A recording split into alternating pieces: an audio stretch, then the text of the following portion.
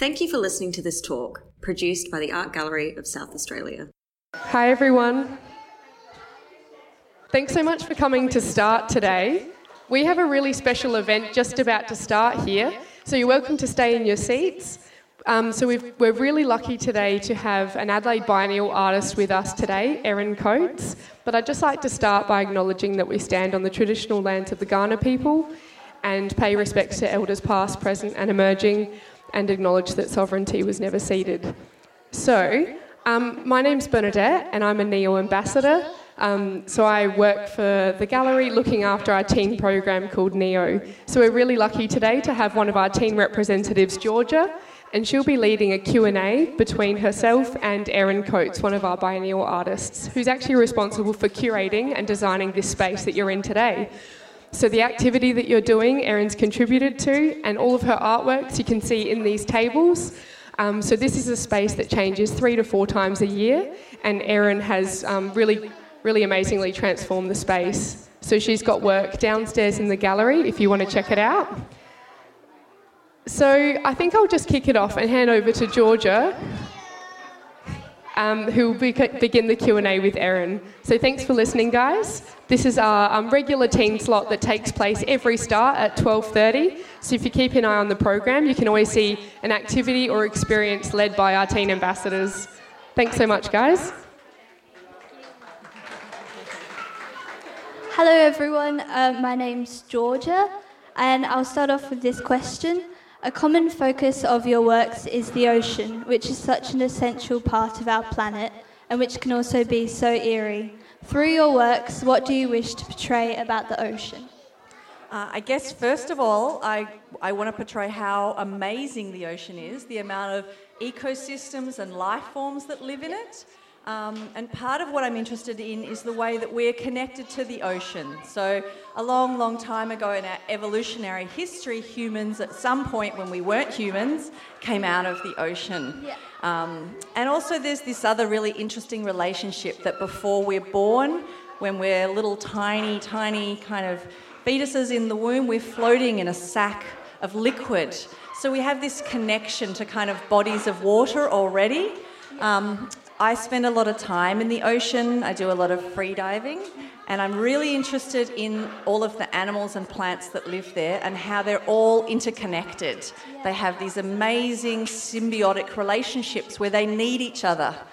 And I guess I'm also interested in how humans impact that environment, which is not always a good thing, the way that we're changing the oceans to a degree. But I think also we can have these really positive experiences in the ocean when we observe them and we look at how different life forms connect with each other. And when I'm freediving, I spend a lot of time looking at different little filter feeders. So they pull the water in and they suck it out. And a lot of them have little tiny hairs and little mouths, and I'm quite interested in the biology of them and thinking about our own biology and our own evolutionary origins in the ocean and these connections between all living things. Yeah. Have you ever studied biology? No, I've never studied biology. I guess I'm an amateur biologist. Yeah. So my dad was a professional scuba diver, and he would spend a lot of time in the ocean getting shells and selling them. Yeah. And sometimes he would find a new species of shell that no one had ever found before, and he would take it to the museum, and it would then be identified by biologists, and they would give it a name. And I think he was a bit upset that they never named any of the shells after him. Oh, that's so cool. Yeah. Yeah. Having grown up in a family strongly connected to the ocean, what is your first memory of the ocean? I don't know what my first memory is because I feel like I've always had a connection to the ocean. I think when I was a baby, my parents took me into the ocean and we would swim. But I remember when I was about 8 years old, we went to Ningaloo Reef, and we were in my dad's little tiny aluminium boat, and we were just cruising around inside the coral reef, and we got out and snorkeled, and then we saw this huge fin in the water coming towards us, and I got quite scared because I thought it was a shark, a gigantic shark, and it was actually a whale shark. And they're completely harmless, and it was just curious, and it came up and wanted to have a look at us. And that was one of the most powerful memories I have as a child, is encountering an animal that was about 10 times bigger than me. All right. In your work, Internal Interior, you and Anna Naziri have worked with mediums which include silicon, ceramic, human and animal hair, wood, wallpaper and sperm whale tooth. How did you source the sperm whale tooth and ensure that the source was ethical? That's a very good question, Georgia. You. So I come from a town in Western Australia called Albany. Yep. And Albany was actually the last place in Australia to ban killing whales. So we had a commercial whaling station there up until the late 70s. Oh, wow. And so when commercial whaling ended, there were still a lot of people in Albany that had whale teeth in their homes. Yeah. And so it's illegal now to kill whales, or if a whale is dead on a beach, it's illegal to take the teeth, and it's illegal to import or export them. So any whale teeth that we sourced are antique whale teeth that are from commercial whaling. And so we buy them from auctions or deceased estates, and you can date the whale tooth so that you know that it's an antique whale tooth and that it's ethically sourced. Yeah. How do you date them? They change colour over time. Oh, okay, yeah. So you can look at them and you can actually see if it's a new whale tooth or it's an old one. Oh, wow, that's so cool. Yeah. All right.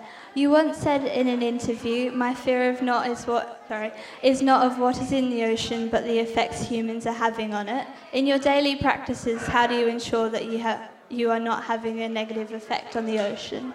That's another very good question, Thank Georgia. You. I mean, I think it's an important question for all of us. You know, the way we're living right now, we need to change what we're doing because it's not working, and it's lots of little things that we need to do. So I have eradicated a lot of plastic from my life. We don't buy products mostly that have plastic packaging. We go to a shop where we take our own containers and jars and put all of our food in that. And I often tell. I'll give feedback to shops if they're using too much plastic packaging. I'll say, really look, cool. I like this product, but I'm not going to buy it because there's too much plastic packaging. I'm also a member of a environmental group where we plant native plants on the river near where I live. And we help to remove invasive species of weeds. Wow, And when I go diving, I always take a little catch bag with me and a little tiny blade. And if I find fishing line, I cut it and I put it in the bag, or rubbish of any kind, I collect it. When I walk along the beach, I do the same thing. I pick up rubbish. And so I think it's just these little things that we all need to do, and it's leading by example, and other people see what you're doing and they realise that they need to make those changes too. Yeah, definitely. What's the organisation that you work with?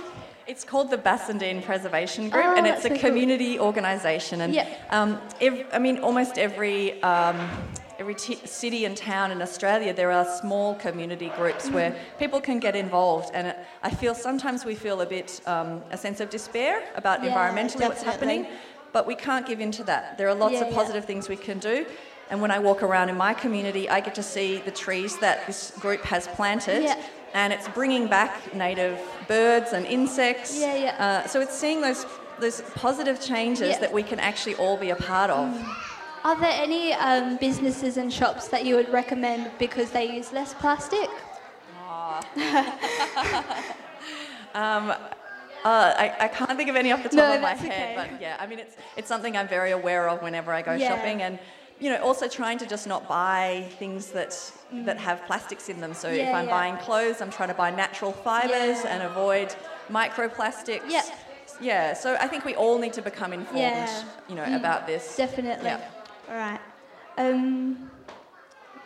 You're a visual artist and creative producer who works across film, sculptural installation and drawing. Which of these three practices have you come to love the most?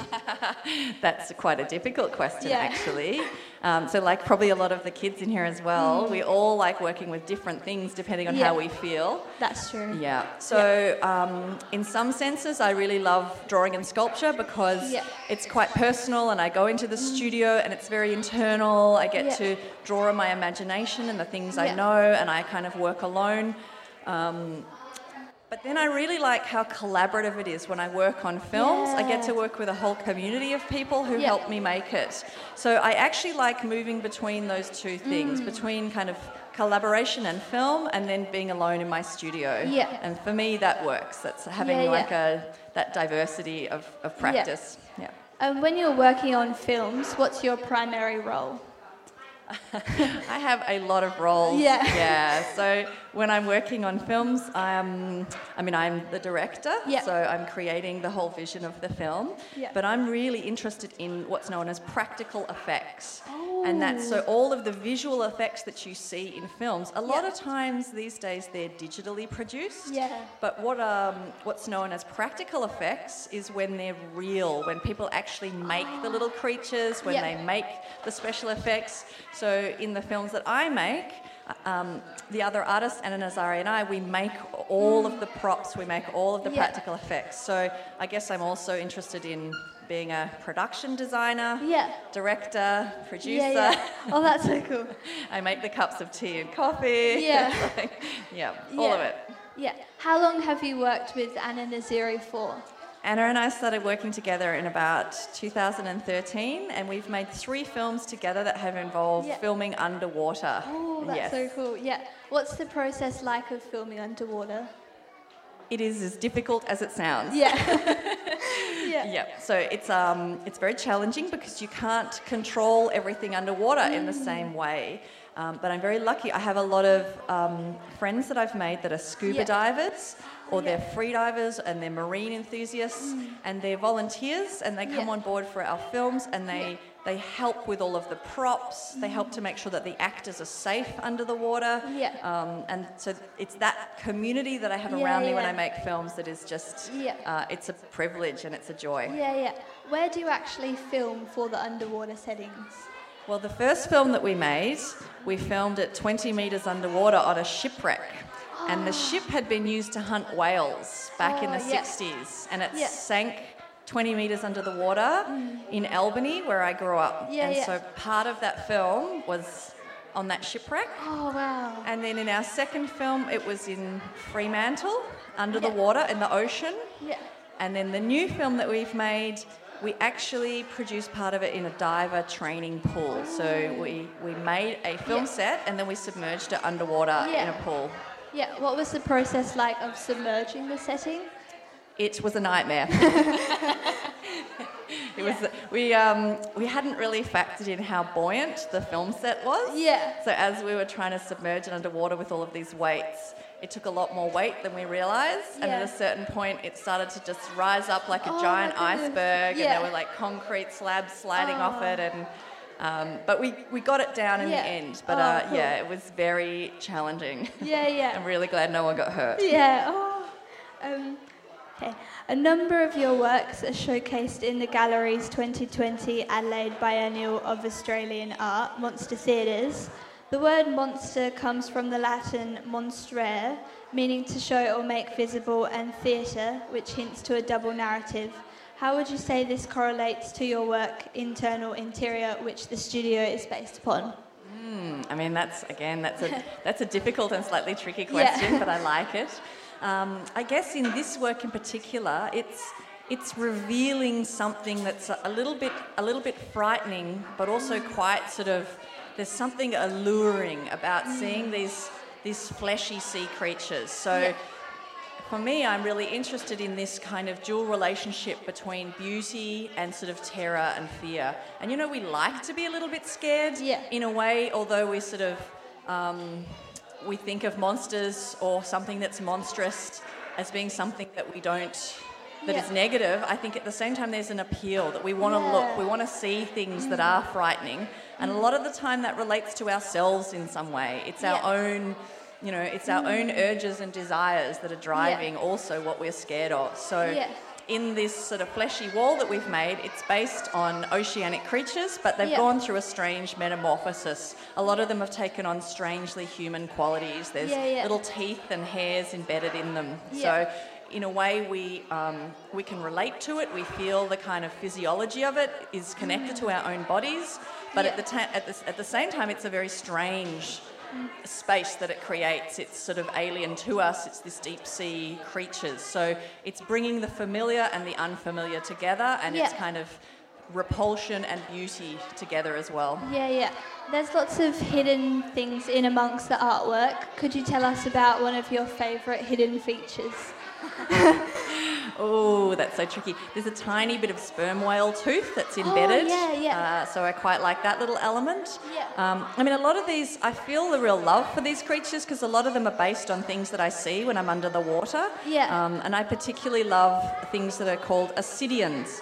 And an ascidian is a bivalve filter feeder, and it sucks in water and pushes it out, and that's how it feeds. So, and it has these little tiny kind of sphincter mouths that open and close and pull and push the water out.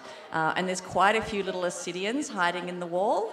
There's also farvid corals, so they're corals that have these, you can see these kind of pentagonal five-sided polyps on them, and that's sort of a recurring form that you see in the ocean. And then there's finger sponges as well that have these really lovely, soft, moving tendrils. I mean, I could just keep going. I have such a love of these creatures in the ocean. Well, thank you for joining us. And that's all of my questions today. Thank you so much.